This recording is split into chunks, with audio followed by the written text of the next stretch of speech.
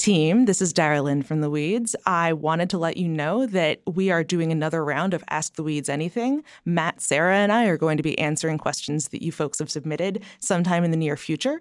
This is your one and only announcement. You have until May 14th to submit questions. By the time we record the next episode on Tuesday, we will already have closed submissions. So here's what you do. Go to The Weeds Facebook group. Join the group if you haven't already. It's a really good group. It's one of the few good places on the internet. And submit as part of the thread that our engagement lead, Julie Bogan, has posted, your Ask the Weeds Anything question.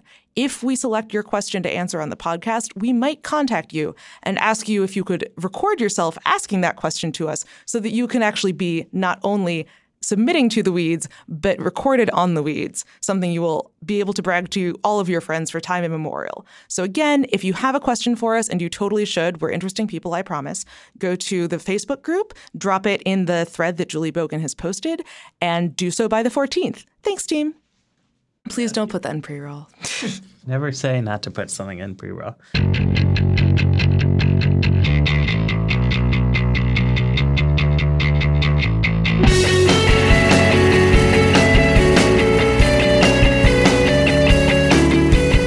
Hello, welcome to another episode of The Weeds on the Vox Media Podcast Network. I'm Matthew Iglesias, here with Dara Lind, and also joined today by Andrew Prokop because we want to talk about Michael Cohen. And Michael Cohen has been in the headlines a lot this week for some of his consulting work. AT&T put out a letter this morning, right before we recorded, officially saying that they were sorry to have hired him. But there's so much... They didn't explain why they were sorry. They didn't say what they were sorry about exactly. But there are so many reasons. Take your pick. That they spent $1 million on him not doing anything. That they, are now getting dragged for hiring a dude. Right. But I feel like this is a classic Vox situation in which there are now a bunch of news developments that involve Michael Cohen and money and the Essential Consultants LLC, but that unless you've been following this story for a long time, you may be totally missing why this is interesting to people who cover the White House or people who cover Robert Mueller's investigation. And Andrew has done a bunch of great work on Michael Cohen. And can we just back up who is Michael Cohen? Why is this an important person? So Michael Cohen is obviously important to us because for about a decade, he was a very high-ranking figure in the Trump organization. He's often said to be Trump's personal lawyer, but it's unclear how much legal work that actually entailed. His job is often described as more of a fixer. And in some situations, it often seems like what he's really doing is just trying to make – he said this actually – trying to make whatever Trump wants to happen. And, if there are things that Trump doesn't like, it's his job to make them go away. So he got some press in 2015 for profanely threatening a reporter who was going to write a story he didn't like, threatening I will fucking destroy you and that kind of thing. But the Michael Cohen story really goes back further because he has an extraordinarily colorful backstory from long before he even entered Donald Trump's orbit, which may or may not have played a major role in how he got into Trump's orbit. So he was the son of a Holocaust survivor, and he grew up in Long Island. He went to Thomas Cooley Law School in Michigan, which is has been ranked the worst law school in America. He got out of it and passed the New York bar. And his first big job basically was working at a personal injury law firm. And over the next decade and a half, that's how long it took for him to join up with Trump, he was involved in all sorts of these extremely shady situations from the shadier side of the law, let's say. There's a big situation where people were crashing cars in New York, in and around New York, and injuring themselves because the state had a no-fault insurance law that essentially guaranteed payouts, and crooked doctors were involved who would say that these people were really injured and deserved a really big payout. And apparently the whole thing was run by Russian organized crime. Nobody has said that Michael Cohen was involved, doing illegal stuff here, but he did represent a lot of the people who were involved in this situation. He also got big into the New York taxi cab business, somehow put up a lot of money to buy a series of taxi medallions that, it's sort of an investment, but at the time it was thought that it would be easy money. It would keep going up. And Cohen himself ran a fleet of taxi cabs too. And then there's this one time when there was this NHL hockey player of Russian ethnicity, and he was supposed to give a friend a loan of several $100,000, and Michael Cohen deposited the check, and then the check disappeared, and no one could say what happened to it. Basically, he has a lot of connections, and not entirely irrelevant here is that his wife, who he married in the 90s, is from a family of immigrants from Ukraine. And there is this seedy underworld of criminal activity that comes out of Brighton Beach, New York. And there's a lot of stuff going on, basically, that may relate to some of the activities that I just mentioned. There are big sums of money flying around, basically. There are a lot of ties between him and the shadier side of the law.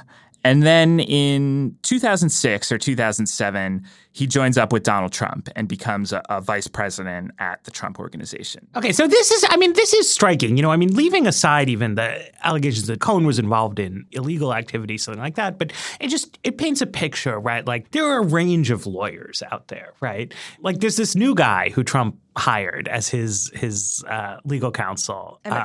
Emmett Flood, right? So, like, Emmett Flood went to, Ivy League law schools, clerked for Supreme Court justices, worked in the White House counsel's office, right? That's like one extreme of the legal profession. And then there's, Michael Cohen, went to the worst law school in America, was practicing plaintiff side personal injury law, which is, the lowest rung of the legal profession, was not doing that in a super duper successful way. He wasn't running huge multi-million dollar class action cases against the biggest corporations in America. Michael Avenatti. Right. He was doing little random car stuff with such little success that it wound up being that a lot of his clients were involved in a scam. Right. He was not like the guy. It was called Operation Boris. Right. Big organized Russian insurance scam. Yeah, he was not a guy who anybody in New York was seemingly saying, hey, if you need really, really sound legal advice, you should pay top dollar to go hire Michael Cohen. Right? There's a lot of attorneys in New York City practicing a lot of different kinds of law, and nothing about this history of outer borough hustling personal injury attorney who is able to plow his earnings into a mid-sized taxi company is suggesting this guy is a top-notch lawyer. You give him all credit, right? He's working hard. He's doing somebody needs to represent immigrants from Eastern Europe. Taxi business is a potentially legitimate way to earn money. But this is not this is the top lawyer in New York City. I think the one thing that would suggest that is that he did have his hands on a lot of money. People were throwing a lot of money at him. I mentioned the check for the hockey player, but also he and his family, which was his wife's family, which was apparently had a lot of cash too, started buying up a lot of property in the early 2000s. And the taxi medallions weren't a cheap thing to buy either.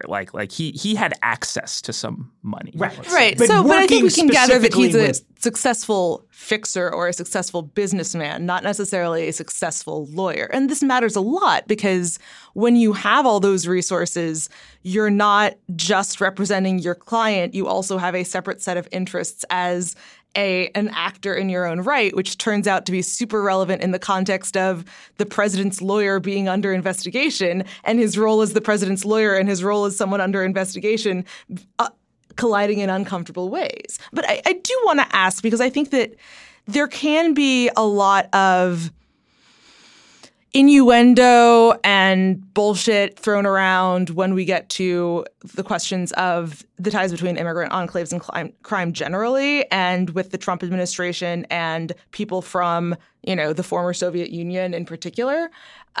Is your judgment of this whole Cohen's wife, Brighton Beach thing, I trust you as someone who has a good nose for this stuff. Is this an actually legitimate, there are reasons to believe that this is an underworld that Michael Cohen was at very least familiar with, if not actively involved in? Or is this just, we don't really know, and because of Cohen's professional connections with, Russian nationals, this could be a thing?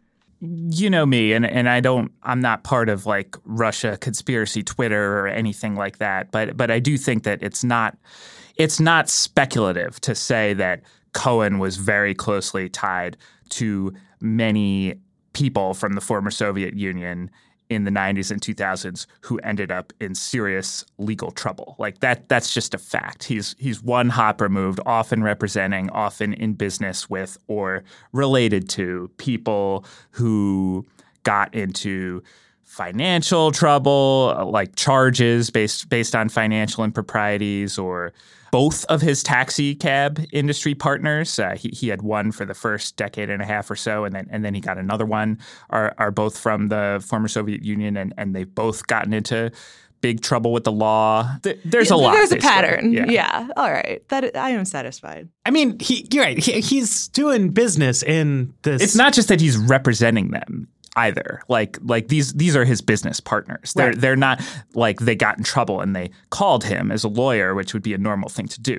They are instead working with him on investment projects. Well, and this is all what I was trying to say, that whatever Michael Cohen was succeeding at doing out there, it was not legal practice as conventionally construed, right? He's an attorney, he has a JD from a very bad law school, but many people who have law degrees in America are not actually practicing lawyers as their main line of work.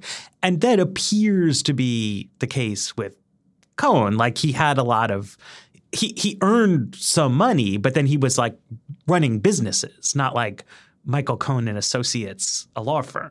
Right. Yes, he did a very brief stint at a big law firm in New York. He joined there for a couple months, and then he left very quickly and joined Trump right after that. So then for some reason, Donald Trump's basically real estate and brand licensing company decides that they want to hire Michael Cohen. And the question of what that reason is also an interesting thing too, because for a while the story was, okay, you go back to 2007. That's the first time Donald Trump and Michael Cohen are in the same newspaper story together. It's a New York Post story, and it's a story about how there's this guy named Michael Cohen who started buying up a lot of Trump properties. He's gotten his business partners to do it. He's gotten his family members to do it, and he's quoted saying, "Trump properties are a great investment." And then Donald Trump himself is quoted as saying, "Michael has really good investment and business judgment." And, it's a silly little piece planted in the New York Post. But the gist is that he just super loved Donald Trump's properties and got himself, his family members, and his business partners all to spend big amounts of money to buy condos, apartments, and whatever in New York.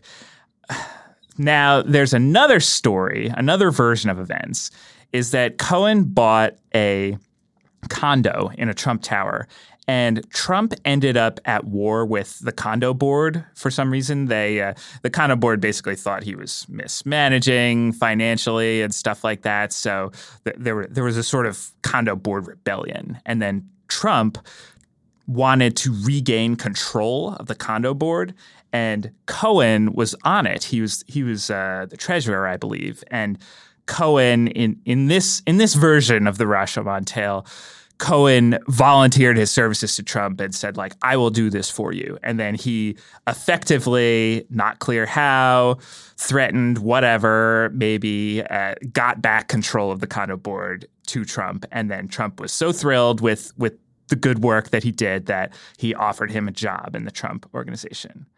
Now, version 3 of the story is that it wasn't Cohen at all who caught Trump's interest, that instead it was his father-in-law, the Ukrainian immigrant who's been in trouble with the law. And so this is laid out in a new book by journalist Seth Hetena. It's called Trump Russia: Definitive History. And he's been researching this stuff and talking to former investigators who have looked into the Russian mob in the past. And what they're basically claiming is that it was the father-in-law who was really the guy who was steering these investments into Trump properties. And he, as a favor, asked Trump to give his son-in-law a job. So that's kind of version 3. I don't know what the true version is. Maybe some of them are totally wrong, but it's telling that there's still like some mystery about how this guy even joined up with Donald Trump in the first place. And part of the backstory of this, right, is that like before Trump was a politician, right, and before like Trump and Russia was like a scandal, there are these stray narrative threads, right, where like Donald Trump Jr. is saying like, a disproportionate amount of our cash is coming in from Russia these days. And Eric Trump is saying on a golf course that like we're not affected by the credit crunch in the 2008 recession because we have all this money coming in from Russia. And like it's also true that a lot of Russian people seem to have purchased Trump real estate at some point in time. And Michael Cohen and his extended network of family and associates are part of this trend, whatever it was, of like some kind of people with ties to the former Soviet Union deciding that Donald Trump's real estate ventures were a good thing to be involved with. And it's, of course, like it is not illegal to purchase luxury real estate. That's why there are luxury real estate companies. But it is often something that people who are criminals, I mean, it's like you want to get it right?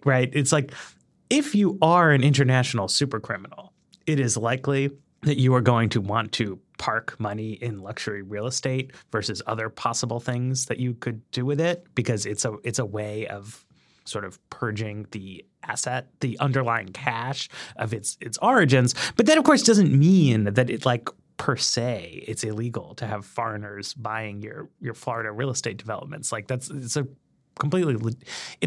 line of business that lots of people are in. There are perfectly normal reasons why people want to buy condos in Manhattan or like beachfront property in Florida. And this gets, particularly screwy in the case of actual Russian nationals, because there are lots of reasons that an oligarch who is very rich in a country where if Putin turns against you, a lot of assets can be seized, a lot of things can go very badly for you, would want to park assets outside of Russia. At the same time, many of those same oligarchs have a lot of their money through dealings with the Russian government that may or may not be entirely on the level. So. Right. And I mean, it's also a question of standards, right? Like a lot of things, you can describe almost everybody who's prominent in Russian business as like, aha, they have close ties to the regime. But like, that's just how Russian that's the cost of doing society business. Operates, right? And like people can be trying to put assets out of the country because they're actually hedging against the regime, like any number of sort of reasons there. But so anyway, so Cohen is working for Donald Trump. And like, what does he do? He does all sorts of things. He's a man who wears many hats. He was involved in several sort of investment projects or attempted investment projects because many of them seem to have failed. One of the first things he did for Trump is that he tried to do some sort of mixed martial arts event. Then he was involved in some attempted project in the Meadowlands, in New Jersey, in Long Island. And then when you get to more recent years, Cohen starts to be involved in trying to drum up big Trump projects abroad, particularly in the former Soviet Union. He went to places like Georgia and eventually to Moscow during the Trump campaign itself. But, he would fly to these places and engage in, discussions about a potential Trump tower in, Baku or wherever. And I guess the idea is that we still don't have a totally clear understanding about how Trump's business works. But in general, with these projects, most of the cash comes from the people who live there. And Trump himself is kind of putting in his name. He wants the big tower. He wants the press. And Cohen was sort of trying to make that happen. And in most cases, they didn't end up happening. But he's been flying around and doing that. And then when Trump flirted with running for president in 2011, Cohen was out front as his main political advisor then. In the 2015, 2016 campaign, he took more of a behind-the-scenes role, except when he would occasionally scream at reporters or go on TV and say weird stuff. But, he's always been the guy in Trump's orbit. And the other thing he did that we didn't learn about until pretty recently is that he was involved in these hush money payments to people who could be problematic to Trump. And this wasn't just in the campaign. So Cohen enters the Stormy Daniels story back in 2011 because she is threatening to come forward or wants to sell her story at that time. And she actually, I believe, does tell her story to In Touch magazine. And then Cohen threatens the magazine, threatens a lawsuit, and they don't end up publishing at the time. Okay, so like the basic picture, right? So like one thread of this is that Michael Cohen is a guy who both before and after going to work for Donald Trump, one of his specializations as a businessman is like having relationships with former Soviet immigrant communities and then in the former Soviet Union himself. So if you are interested in the question of Donald Trump's ties to Russia, Michael Cohen is a person where those ties might be happening, yes. Right? Like that's his expertise. He's not like a legal mastermind. He like does deals and he knows a lot of Russian and Ukrainian people, right? Yes. We should take a break. We're going to come back. We're going to talk about Stormy Daniels. I really love it when I can dig into a topic that fascinates me, and that's what I do with the Great Courses Plus. It's unlimited access to learn about anything that interests you, from leading professors and experts in their field. You can stream over 10,000 lectures, which is a lot, in virtually any topic. They got history, psychology, economics, but also stuff like you could try to learn to draw, practicing mindfulness. They've got lectures about that. It's amazing. So watch or listen to the Great Courses Plus anytime, anywhere. We're recommending that this week that you should check out is Capitalism versus Socialism, Comparing Economic Systems. This is like a fascinating class. It takes a sort of a broad view of this kind of question of markets versus democratic control of economic systems. They don't just like stay on the plane of abstraction. They delve into, different countries' healthcare systems, trade wars, taxation, social services, like how it all works. It really lets you think about this in a kind of profound way. Okay, so I want you to have the excitement of learning from the Great Courses Plus too. So I've arranged a special limited time offer for you. Here it comes. 1 free month of unlimited access to enjoy any of their lectures. But to get it, you've got to use our special URL. So start your free month today. You sign up at thegreatcoursesplus.com/weeds. Remember, thegreatcoursesplus.com/weeds. Check it out. This is Yochi Driesen from Worldly, Fox's weekly podcast on the most important stories in the world. I've worked in journalism for nearly 20 years, and even I feel a bit overwhelmed by the news right now. There's President Trump and Vladimir Putin. I had a call with President Putin and congratulated him on the victory, his electoral victory. And there's the North Korean nuclear crisis. North Korea best not make any more threats to the United States. They will be met with fire and fury like the world has never seen. And then there's the Russia investigation. The Russians may have something on him personally that they could always roll out and make his life more difficult. Want to make sense of all of this? Subscribe to Worldly. We're unpacking all of these stories and more every week. Come find us on Apple Podcasts or wherever you get your favorite shows. So Stormy Daniels tells In Touch magazine that she's had this affair with Donald Trump. And then Michael Cohen threatens the magazine. And then like what happened? This was a while ago, even though it's been dominating the news lately. So like what's the Stormy timeline? Well, okay, so I believe she only had sex with Trump once, and this was in 2006. But she says they talked on the phone a lot afterward. we're getting really detailed about the timeline here. So then in 2011, Trump is thinking about running for president, and Stormy wants to sell her story. And so she tells her story, at least, to In Touch magazine, and they are thinking about publishing it. And Michael Cohen threatens to sue them if they publish it, and they don't do it. So it's on the shelf for several years. And then we get into the campaign itself, and we have to go away from Stormy for a little bit because there are these other payments that Michael Cohen is involved in first.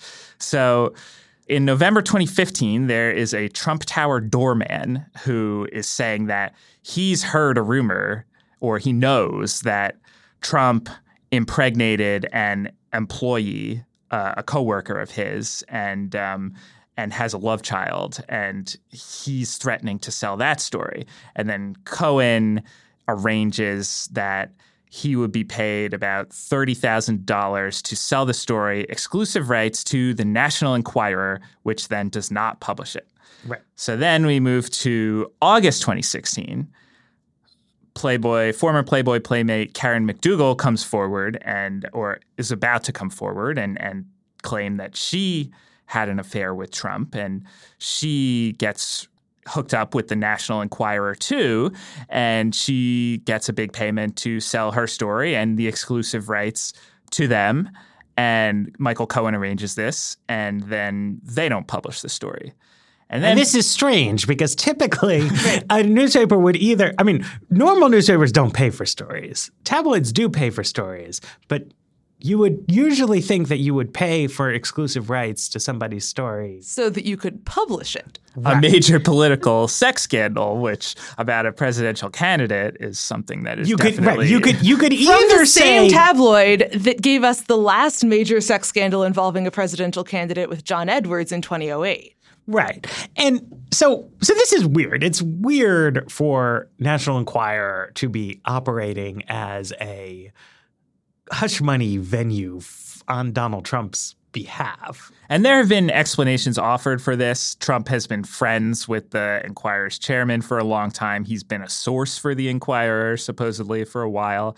And there is a practice in the tabloid industry called catch and kill, where apparently this isn't just about Donald Trump. It's also about other big celebrities who want to hush up scandals. And if the Enquirer agrees to get exclusive rights to the scandal story and then not publish it, then they can get stuff from the celebrity afterwards. Either leads to more stories or like a cover appearance, an exclusive interview, that kind of stuff. But right.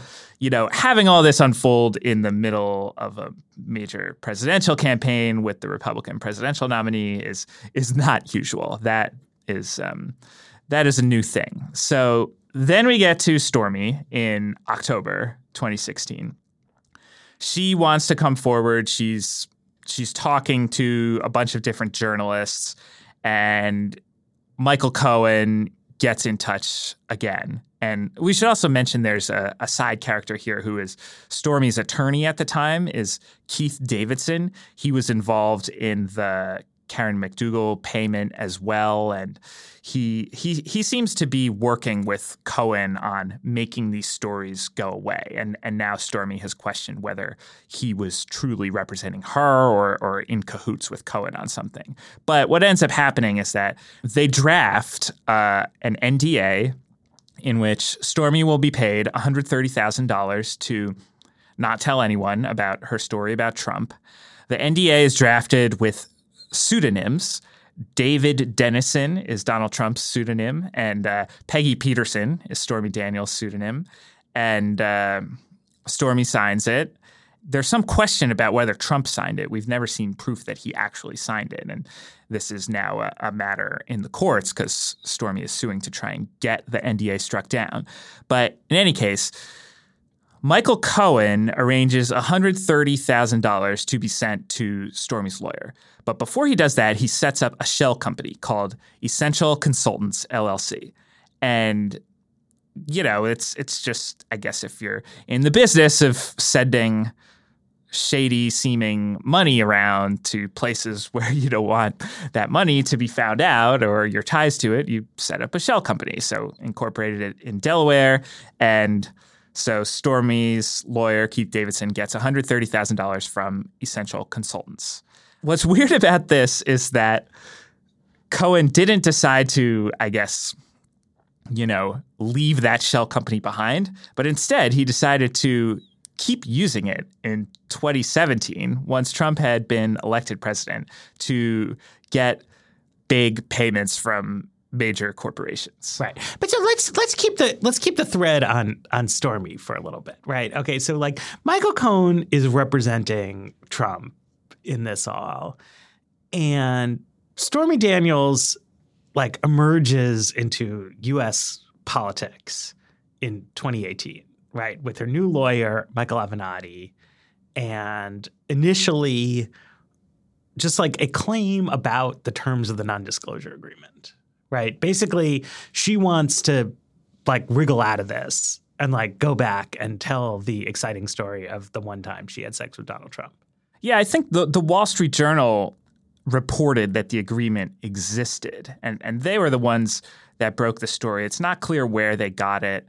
I didn't get the sense that Stormy or people on her camp were the source for this. It seemed to be coming from the financial institutions or some sort of financial report or something like that. But in any case, the story basically became known that Cohen arranged this payment to Stormy so that she wouldn't tell her story about an affair with Trump. So I guess she decided, well, now I would like to come and tell my story too, now that this is a big matter of public discussion. And at first blush, I mean, this just didn't necessarily seem like that big of a deal.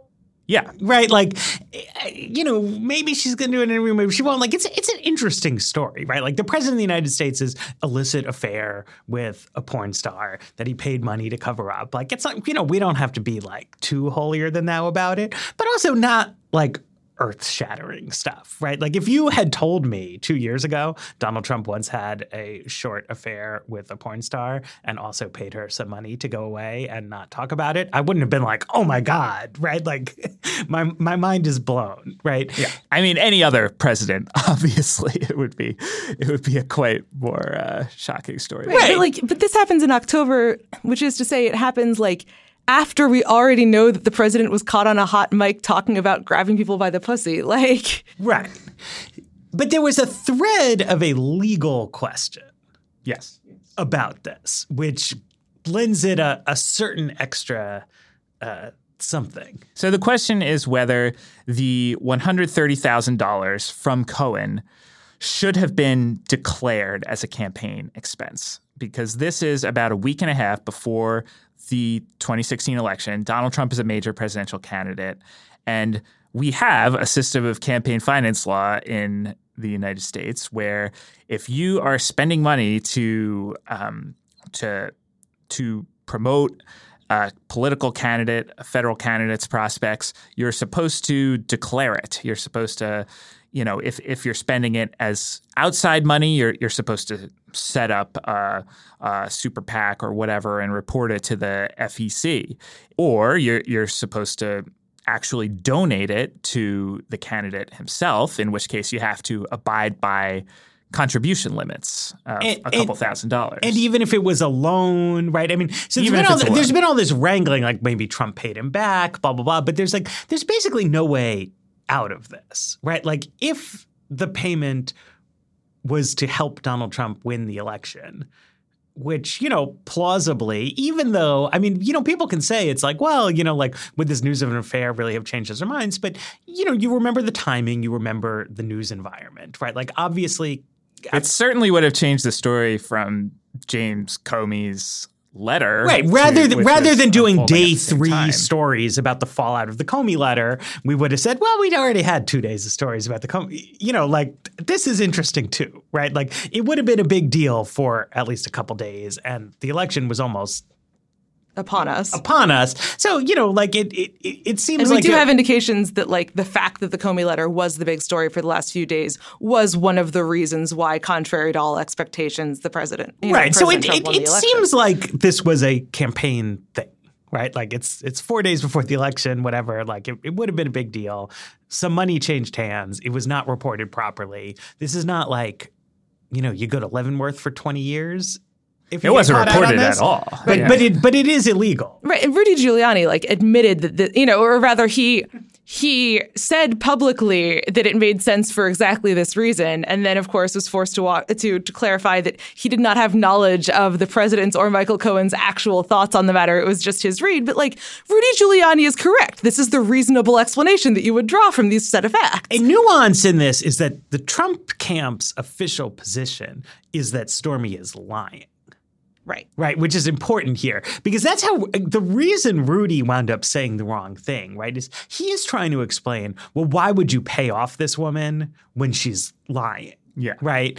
And so because, obviously, if you're a rich guy, if you make it known that just any old person can call up In Touch magazine and be like, oh, I had an affair with him 15 years ago, and then they cut you a 6-figure check, you're gonna have a problem. Right. So Rudy's explanation for why you would give in to that kind of extortion, which makes sense on its own terms, is look, it was a week before the election day. You know what I mean? So it's let's just hustle, make it go away, and worry about the long term later, which makes perfect sense, except if Rudy's right about that, then it's illegal. Yes. So Trump, with another of this, it's they're trying to thread the needle such that explaining why Trump didn't know about this payoff. The payoff wasn't about the campaign, but it also wasn't illegal on Cohen's part, but also the affair didn't happen. And it's very hard for all of the different things that Trump wants to say about this to be true simultaneously. This is often a problem that the administration has in messaging, and it has it on policy as well. It's worth noting, any attempt to get Donald Trump to stick to a particular set of talking points will always fail. And so the options are, A, to attempt to reconcile the various things that the president would like to say to defend himself at any given time into a coherent narrative, which will often obviously fail, or B, to gaslight everybody and pretend that the president is being entirely consistent and that there's nothing to explain, which Sarah Huckabee Sanders is extremely good at, but which the press can only really deal with for so long before they start just getting really frustrated with every single claim and doing their best to track it down. Okay, so now let's take our second break and let's talk about what we've learned this week. If you're out there, you're probably aware that life insurance exists, that it's a thing, that it's something a person's supposed to have. But surveys show that over 80% of people think life insurance costs about double what it really costs. And almost 100% of people think buying life insurance is a huge pain in the neck. But the truth is a healthy 35-year-old can get $500,000 in coverage for less than $30 a month. And getting life insurance doesn't have to be complicated. It doesn't have to be difficult because there's Policy Genius. Policy Genius is the easy way to compare life insurance online. It just takes 5 minutes. You compare quotes from the top insurers. You find the best policy for you. Policy Genius has helped over 4 million people shop for insurance. They've placed over $20 billion in coverage, which is a lot. They don't just make life insurance easy. They compare disability insurance, renter's insurance, health insurance, a lot of different kinds of insurance. If you care about it, they can cover it, which is great. Here's what you need to know. If you've been thinking about getting life insurance, and you should be thinking about it, go to policygenius.com. It's the easy way to compare top insurance, find the best policy for you. You'll be saving time, you'll be saving money, you'll be saving yourself hassle, and it is free. Policy Genius, because comparing life insurance doesn't need to be a pain in the neck. So we have Michael Cohen. He's possibly caught up in these FEC violations. There's also a sex scandal in the air. Stormy now has this very aggressive attorney who's on television a lot and says a lot of stuff and has this Basta hashtag that nobody's picking up on.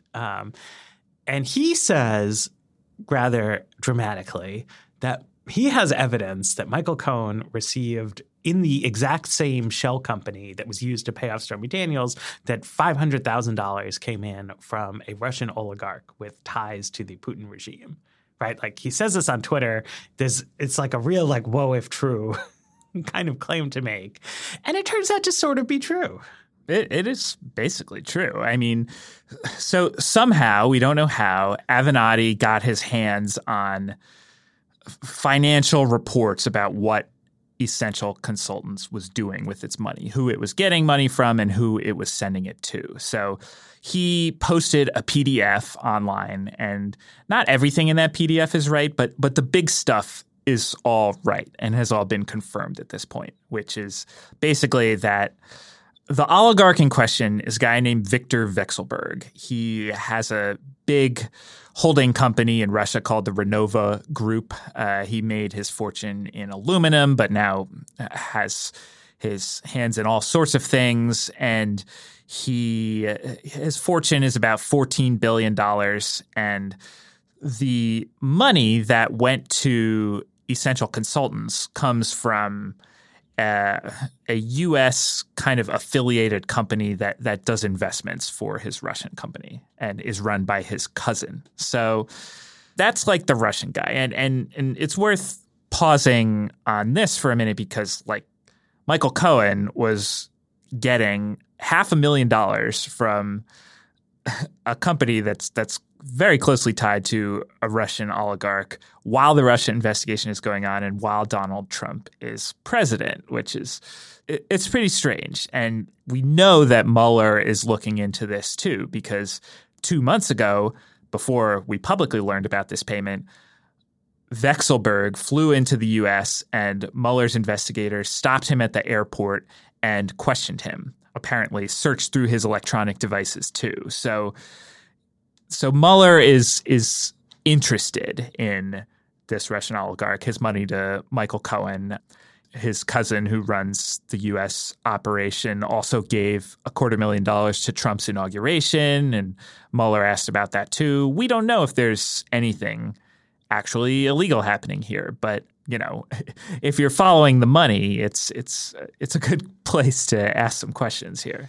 I think this was something clever that Avenatti did, right? Was if you actually have the full picture, right, which is that actually like a whole bunch of people were paying Essential Consultants, then the fact that one of the businesses that was paying Essential Consultants is this Russian company actually seems a little less striking, right? Like he's just like Avenatti's like a smart guy, right? By like leaving out the other aspects of the story, he actually made it seem in some ways bigger. Well, we also don't know what Avenatti knew and when he knew it and how he knew it. There are lots of questions about how Michael Avenatti, who is not, a reporter, how these documents happened to fall into his lap. There is some speculation that I find moderately persuasive that he's been getting leaks from somebody in the Department of the Treasury because the documents that he has are things that would require information from multiple banks. And so it's less likely to be coming from a bank than it is from, somebody who would be investigating this kind of thing, which, if true, does raise some legit ethical and legal questions. But also raises, means that it's not clear if Avenatti is doing this as a, deliberate PR rollout strategy, or if he's just kind of posting documents on the internet as he receives them, and then the Times and the Post are and everybody else is scrambling to follow up. That said, I sort of want to defend the honor of the Treasury Department Financial Center investigators, which this is the kind of thing where I'm not saying they couldn't have leaked these documents, but scour your LexisNexis for past instances of leaks from this group, and you don't see it. Just kind of like Donald Trump's tax returns. We're like, well, why doesn't that leak? And it's nobody's tax returns leak. By contrast, the Southern District of New York and the FBI office there, they leak stuff all the time. That's a really good point. No, I'm not saying that they did it here, but just it would not be the craziest thing in the world for an FBI field office to leak something about an ongoing investigation. That has happened very routinely especially in American. An ongoing investigation that the FBI as an agency is under attack from a major political party for engaging in. Right. So I don't know. My priors are to assume that's a good leaks point. That the point is that it's still very weird that they're leaking this to Michael Avenatti. Yes. No, traditionally, as journalists, I think we should stand for the principle that you should leak things to journalists rather than just Stormy Daniels' lawyer. But, you got to do what you got to do. But let's talk about the other payments. Yes. So he got $1.2 million from Novartis, a Swiss pharmaceutical company. He got $600,000 from AT&T. Both of those were paid out in monthly installments over the course of a year. And he also got I believe $125,000 from Korea Aerospace Industries. So these are the big transactions that we know of from essential consultants, the payments that were being made to Cohen. And the company's explanations for why they hired him have been all over the place. But the commonality or the obvious answer is that they wanted access to the Trump administration, and Michael Cohen knows Donald Trump very well, and that is some knowledge that could come in handy in a new confusing year for Washington policymaking. What's strange about this, though, is that, like, Corey Lewandowski has succeeded in cashing in on his connections to Donald Trump as a consultant in the wake of Donald Trump's unexpected electoral victory in, like, a normal kind of way. Like, he started a consulting company that, like, isn't secret. Yes. And, you know, they like make it known that if you want to hire somebody who has connections to Donald Trump and who can, I mean, there's like a range of reasons that you might hire a political insider, right? Like you might be hoping that Corey will weigh in with Trump personally in your behalf, or you might be hoping that Corey can give you some insights into like what kinds of arguments Trump is likely to find persuasive, or what people in the vast bureaucracy of the federal government are the ones who are actually empowered to make a decision on something like this. Because, you know, these are complicated things. And I've seen some people like, it's a bribe, you know, and like it's work, right? Like paying people to do work for you is a normal part of human life. Paying people to give you advice on like how you should try to lobby the federal government in a way that will work as opposed to a way that will not work is like not the most high-minded endeavor in human existence, but it's not like an obviously illegitimate kind of thing to do. But normally the people who purport to be able to offer those kinds of services are like quite above board about it, right? Like they want you to know that if you want to hire Corey Lewandowski, like you can do that, right? Like where you find him, like who you write the check to. And it's very strange to me that Michael Cohen was seemingly calling up companies trying to tell them that they should hire him to like be their guy in Trump America, but not like announcing to the world that this was a business that Michael Cohen was now getting into. Like either that's very unusual or else there's like some huge subterranean aspect of Washington that I've been completely misunderstanding for the past 15 years. So I think it is unusual. I do want to just say he did announce in April 2017 that he was forming a strategic alliance with the law and lobbying firm Squire Patton Boggs. He had an office in their office space, and he said he would refer clients to them. The thing is that these are not the clients, it seems, that he referred to them. That's the problem here. So it was known that Cohen was like in the sort of the influence peddling space, but the fact that he – and also, it was before this was announced that he supposedly called up the CEO of Novartis and said, "Hey, I can give you access to Trump if you pay me." So that's a little yeah. shadier. I think we can definitely all agree that this is unusual, but I'm not sure that I can understand why this would be like a logical extension of the lobbying mentality in this particular case, because as we've mentioned on here before, the normal ways that you would get policy made in an administration by like knowing who the influential bureaucrats are, knowing about the regulatory process, that sort of thing, matter much less in an administration where the decisions are being made by one man, apparently, and he is a very mercurial human being. So like, you know, we saw reports between the election and the inauguration of just how totally at a loss a lot of corporate America was about how to deal with this dude, you know, how uncertain they were about what was going to happen.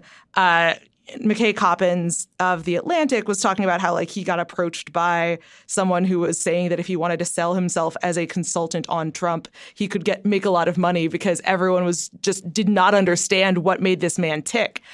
So I think that in that space, you know, if you're AT&T, instead of trying to throw more money at lobbyists who are part of the swamp that like Trump is apparently hostile to, you say, well, the way I can get things done in this administration is to take advantage of the fact that the president has a lot of people who stay in his circle who he talks to a lot. And on Cohen's side, I can kind of understand thinking, well, the president often gets mad at people for no particular reason and, will take up and drop contacts very easily. And any influence with the president is going to put a target on your back for members of the president's family, for other ambitious people in the White House. So maybe it's not a good idea to make it known that the things I'm talking to the president about might be things that my clients are asking me to do. Maybe that puts more of a target on my back. Right. I don't know. I mean, this gets to a much bigger problem of the only way that you could get things done in this White House is through influence peddling. I think that this, that does make it more worrisome than the typical lobbying process where it's a question of where the influential points in an established decision-making process are.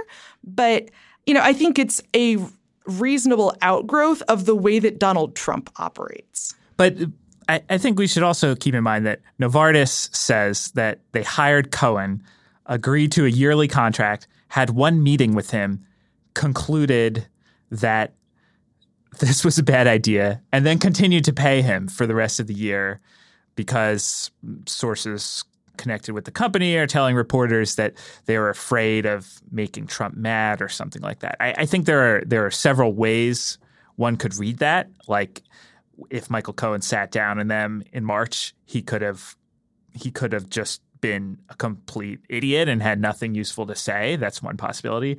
Or he could have been suggesting things that may have been legally problematic in their view, and they realized that this was a road that would be dangerous to go further down and decided to just sort of, keep on paying him, but not really follow up on what he was suggesting. We don't know is the thing, what he did to them. And I think there's a risk of trying to normalize this a little too much, because on one side you have, Cohen was being bribed by major companies. And then they respond, well, everyone in D.C. does stuff like that. And Cohen was just a little sloppier about it. What's so unusual? But not everyone in D.C. has the FBI and U.S. Attorney's Office raid their offices.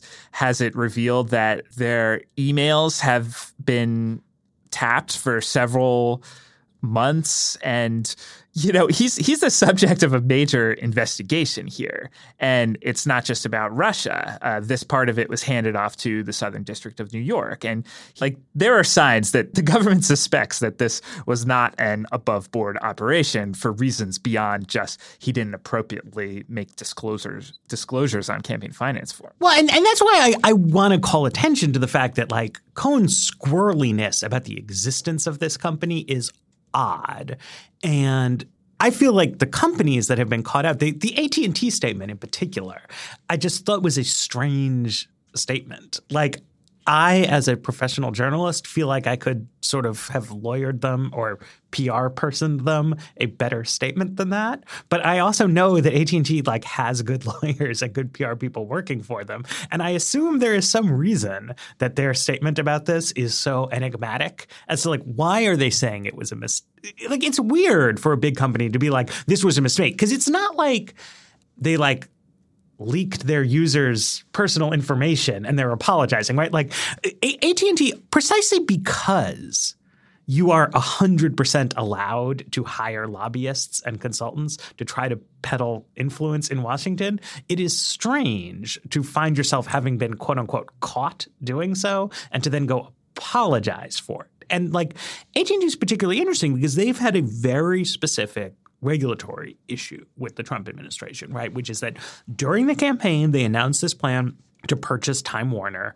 It became a subject of political controversy right away. Donald Trump very vehemently opposed it in terms that were not really legally all that proper, although there were a lot of other— Because he hates CNN. Yeah. There were a lot of other questions flying around about it. The CEO of AT&T had a number of direct one-on-one meetings with the president where they didn't say it was about this, but antitrust decisions are not supposed to be made based on like who has the president had meetings with or not. The Justice Department wound up suing to block the merger. The trial has been ongoing this summer. People who I've spoken to who are like experts in this field, they say that they were surprised to see a Republican administration bring this case, but that it wasn't an illegitimate case to bring, that this was the kind of thing that's sort of in the periphery of like they weren't sure that the government would win the case.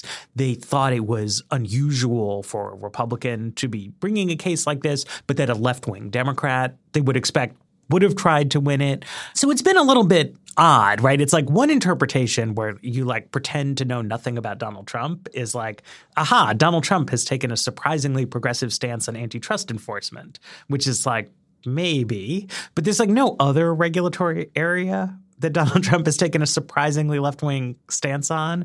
There's this allegation seemingly from AT&T's lawyers, like put out in the press, that Trump tried to pressure them into saying they would sell or spin off CNN somehow. None of that has made it into the trial. Like the trial has been fought on very like normal kind of grounds.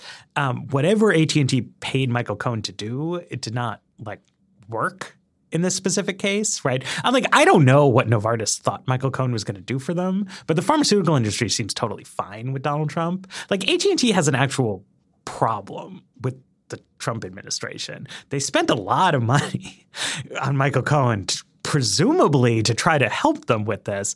And they're like not explaining like what they thought Cohen would, because unlike some of these other companies, AT&T can't say credibly that they just like needed some general info about Donald Trump. Like their CEO had like multiple meetings with the president. They're like in a big legal battle with the Trump administration, right? Like there's clearly something that they thought Michael Cohen was going to do for them. He either did it or he failed somehow. And they're not explaining. They're like, oh, we're sorry. It was a big mistake. But like, what was the mistake? Right? I mean, like is interesting to know.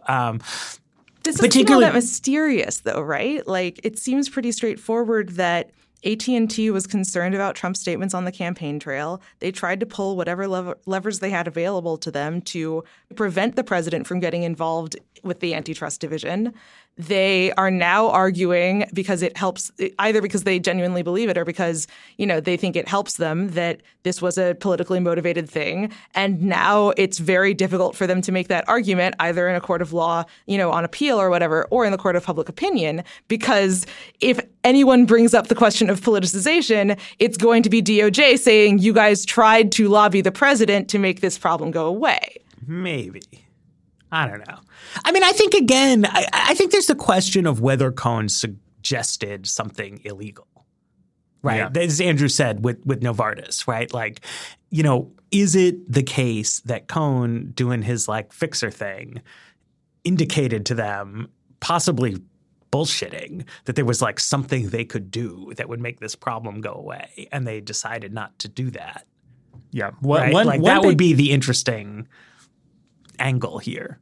Yeah. And one big thing is what Cohen did in return. And the Southern District of New York has said in court that they're investigating him for matters related to his business practices. So this would certainly fall under that umbrella. And also, I think we should not forget how odd it is that this particular slush fund or whatever it is, Essential Consultants, I mean, the Stormy Daniels payment happened before Cohen brought in all of these companies in 2017. But then there was another sex scandal hush money payment in late 2017 after all this other money was coming in, so the story goes that Elliot Broidy, a higher up at the RNC and a big Trump donor, defense contractor, and so on. Cohen was also an RNC finance co-chair. Yes, they were both RNC finance co-chairs. And then Elliot Broidy supposedly had an affair with a Playboy playmate and impregnated her, and then she had an abortion, and then there was a hush money payment, a very big hush money payment of $1.6 billion that would be paid out over a certain period of time. And it's a weird situation because the woman has the same lawyer as Stormy Daniels' first lawyer, Keith Davidson. And Cohen is apparently the guy who approached Elliot Broidy and said, we can hush this up for you. Davidson told me about this and we can sign this deal. And then they did it they used the money that was deposited in Essential Consultants to start paying this sex scandal hush money. So the sex scandal thing is not just in the past tense. And, there are other theories on the internets that there may be more to this story than we currently know. It sure does seem weird that an RNC finance chair who doesn't have much name recognition would be 10 times more valuable to protect from scandal than the president of the United States or the president-to-be. But also that the money, Elliot Broidy is a rich guy, right? It's like, why was the money coming out of Michael Cohen's shell company, right? Like, it's all very unusual. But legally speaking, right? So Paul Manafort has gotten charged with a bunch of illegal activities that are not directly related to the 2016 campaign, but, involve Russians. Right. And those they've been charged under the umbrella of the Mueller investigation. Right. Robert Mueller's team is bringing that trial. And I think the common sense view is that their hope is that Paul Manafort will become a cooperating witness, as Michael Flynn has, and so on and so forth. The Cohen situation seems broadly similar to that like there may be stuff that he did that was illegal that involves him being an all-around shady guy who does crimes, and that he could be persuaded to cooperate with Mueller's investigation in exchange for leniency. But legally speaking, this is being handled by the regular U.S. attorneys in Manhattan, and we don't really know what they are investigating. They have not brought charges. We don't really know why this has been kicked to them rather than done by Mueller, right? We basically don't know what's happening. Yeah, I think we don't have a lot of visibility into what happened, but we've learned a couple things. We learned that Mueller's people were asking Novartis and AT&T about this Michael Cohen money toward the end of last year, about 6 months ago. So they were the ones who found out about it, it seems. And they at some point, decided to make a referral to the U.S. attorney in Manhattan so that they would take this over. It's not known how they decided to. Did Rod Rosenstein decide to take it out of Mueller's hands? Did they mutually agree? Did they decide it would be strategically beneficial to have this raid carried out by a team that would be much harder for Donald Trump to fire or retaliate against than Robert Mueller's own team? I mean, a lot of things could be going on there. And I also think it's important to note that this doesn't mean that Mueller has given away all of the investigation into Michael Cohen. He seems to have given away the campaign finance potential violations related to Stormy Daniels and whatever that hasn't been fully explained about his business practices in 2017. And SDNY has taken that over. But, we've still been getting reports in recent months that Mueller has been asking witnesses about stuff Michael Cohen did in 2016. He's asking about Michael Cohen's discussions about building a Trump Tower Moscow, which occurred during the 2016 presidential campaign. And we didn't even really talk about that, but that's like a big part of the Russia scandal too. And, the Steele dossier makes various claims about Cohen that he was involved in paying off hackers and traveling to Prague secretly. Yeah, so where have we landed on Michael Cohen's trip to Prague? I feel like that's like the last interesting thread here, right? So like the Steele dossier makes a bunch of claims about Michael Cohen, right? It basically casts Michael Cohen as like a key intermediary between Trump world and Putin world. And it has a specific claim that he went to Prague to have a meeting with some Russian intelligence people, which is like sounds like a cool like movie setting. Like that's where I would do like an international spy meeting in my screenplay. Because that's a lie. You would totally do it in Bruges. Bruges, no, because Prague is at the nexus of East and West. You know, it's fair, like fair, it's where it all comes together. Plus, like Bruges, it has really cool architecture. But then Michael Cohen tweeted the outside of his passport. So the dossier says that after Trump fired Manafort, and there was a lot of scandals about Manafort, Cohen took over the collusion account, basically, and that he flew over to Prague. Actually, the dossier is structured in a series of different reports with different dates, and the first report says they're not sure which city it is. They only say it's Prague in a later report. But in any case, they heard that Michael Cohen had traveled to somewhere in Central or Eastern Europe to meet with Russians and discuss like destroying evidence, and then a later report claims paying off hackers that were involved. And so this has been the centerpiece of the Trump team's campaign to discredit the Steele dossier. From the very first day that the dossier was published by BuzzFeed, Michael Cohen tweeted, "I have never been to Prague in my life," and a picture of the outside of his passport. As the year went on, he showed the inside of his passport to some reporters, and there have been a lot of questions about how convincing this is. First off, because so to be clear, I went to Prague one time, and what happened was I flew to Vienna. Yes. I was in Vienna for a couple days, and then we drove to Prague. There is no Czech Republic stamp on my passport. This does not prove anything. That's just how European customs work. European countries are small. You can go from one to the other.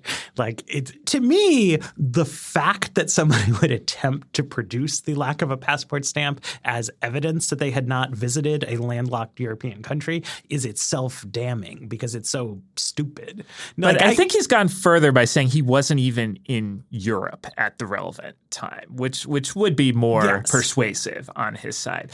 But he's also conceded that he has, in fact, been to Prague in his life. Exactly, yes. right. Which, again, is a weird thing to say. I was not in Prague in 2016. If somebody accused me of having a secret meeting with Russian intelligence in Prague in August of 2016, I would vehemently deny that. I definitely did not do that. But you would never catch me saying I've never been to Prague in my life because I have been to Prague, right? And it's tough. It's like, don't talk to the FBI. They can catch you up in lies with their like complicated investigator tricks. But this is not a complicated investigator trick. And this is also where it's important to remember that theoretically, Michael Cohen is a lawyer. Like, he's this kind of guy who, in theory, has a degree and is accredited to be careful about what words are true and what words are false in settings where that thing might become legally salient. This is not like, it's not like you're just catching Joe Schmo off the street. This is someone who in theory is supposed to be good at this. Right. And so the incompetence or malice question is, as always, an incredibly salient one. So Prague lay dormant for like a year.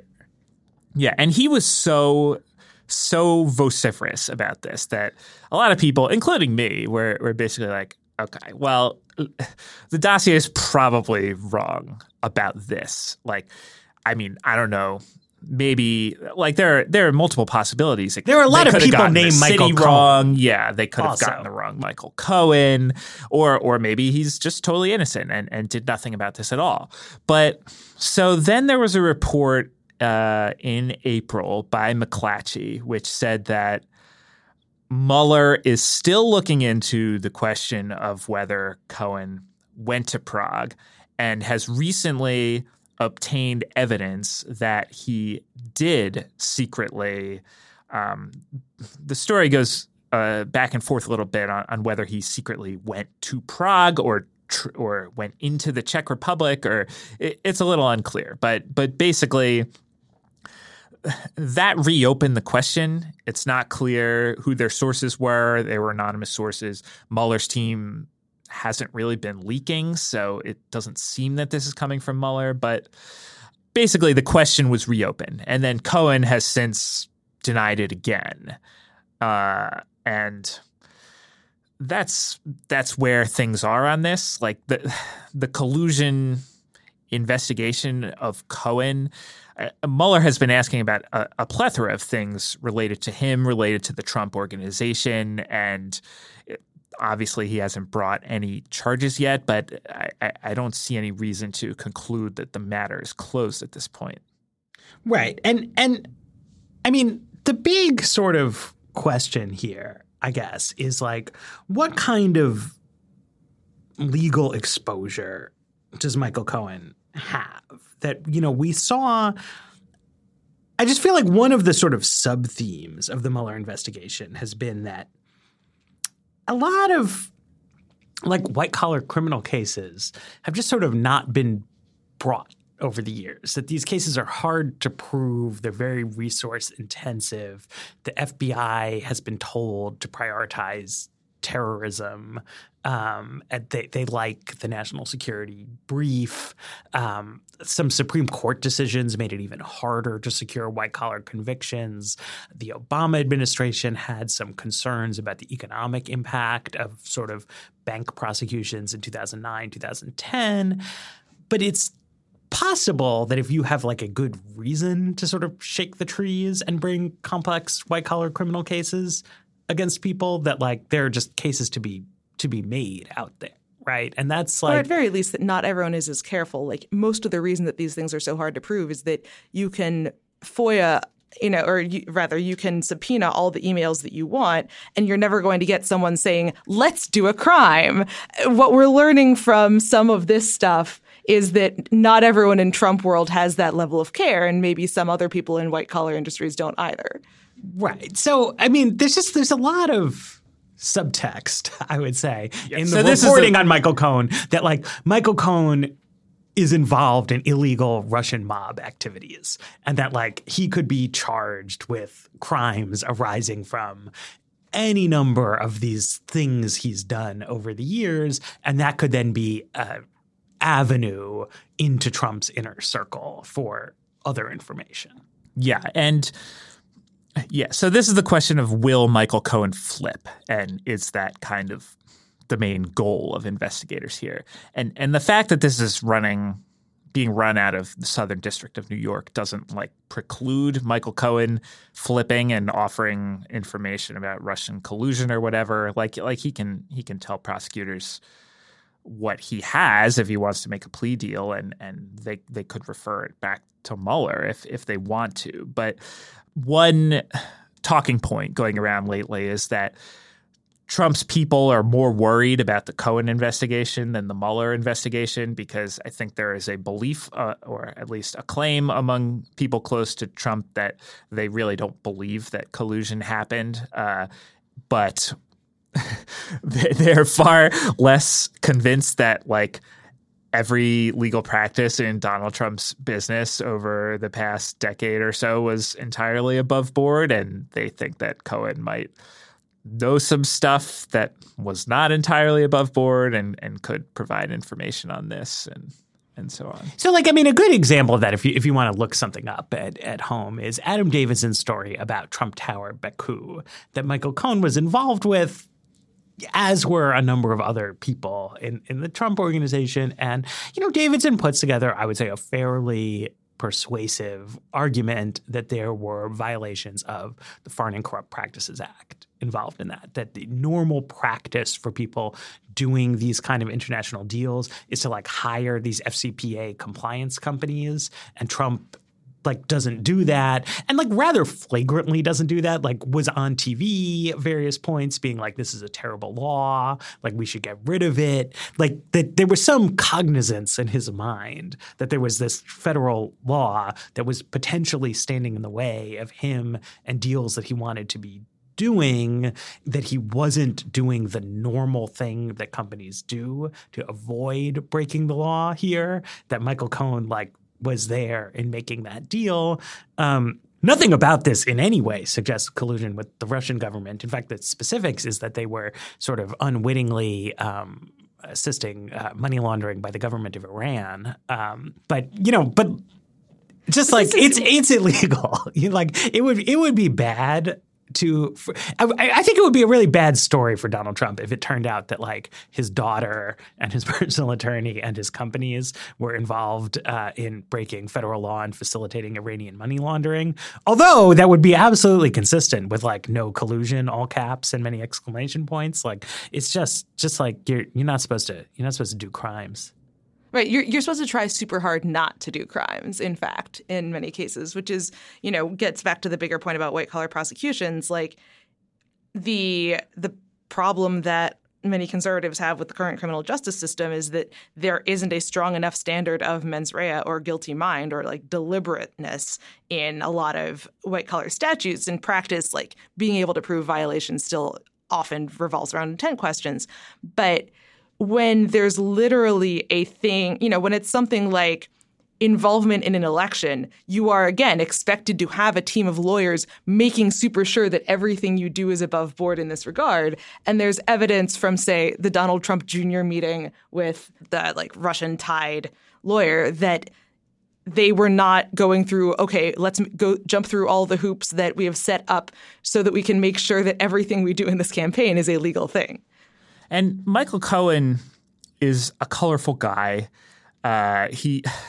He's not someone who's known for using extremely careful legal language, let's say that. He's also, according to one report, prone to taping his conversations with people.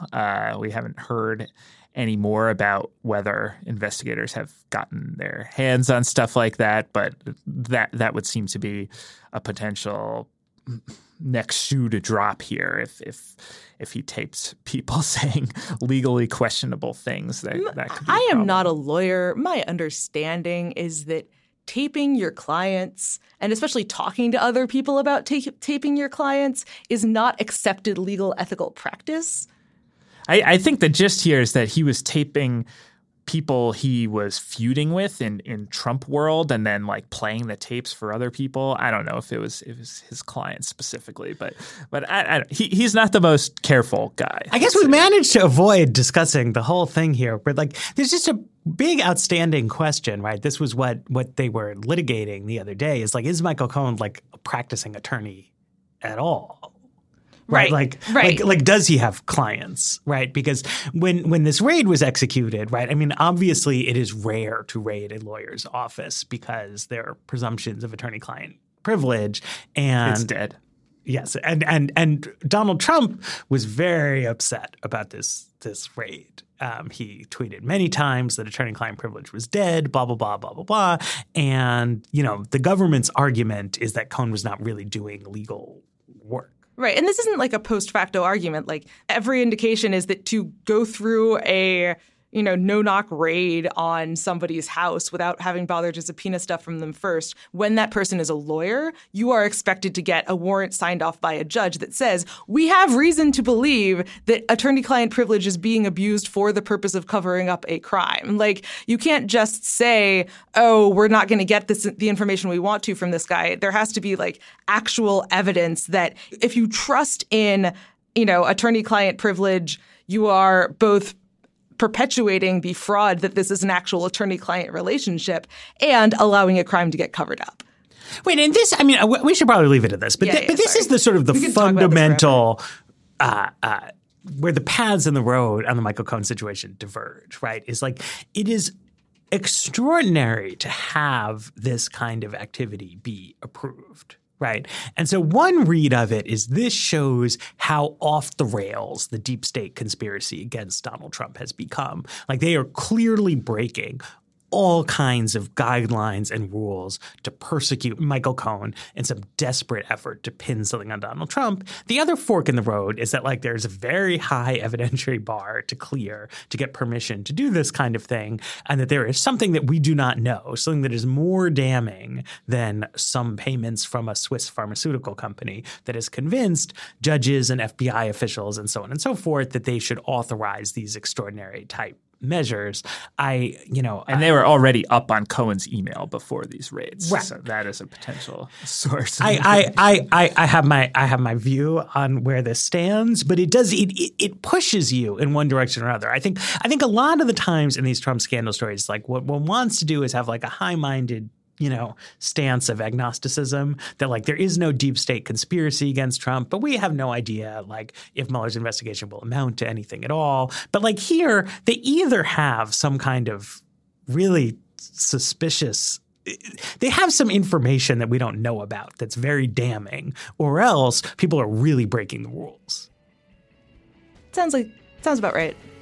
And with that, I'd like to thank our engineer, Griffin Tanner, our producer, Bridget Armstrong. I would also like to alert you to the fact that we'll be doing another Ask the Weeds Anything show shortly. So if you go to the Weeds Facebook group, you can see a thread there and chime in with your questions.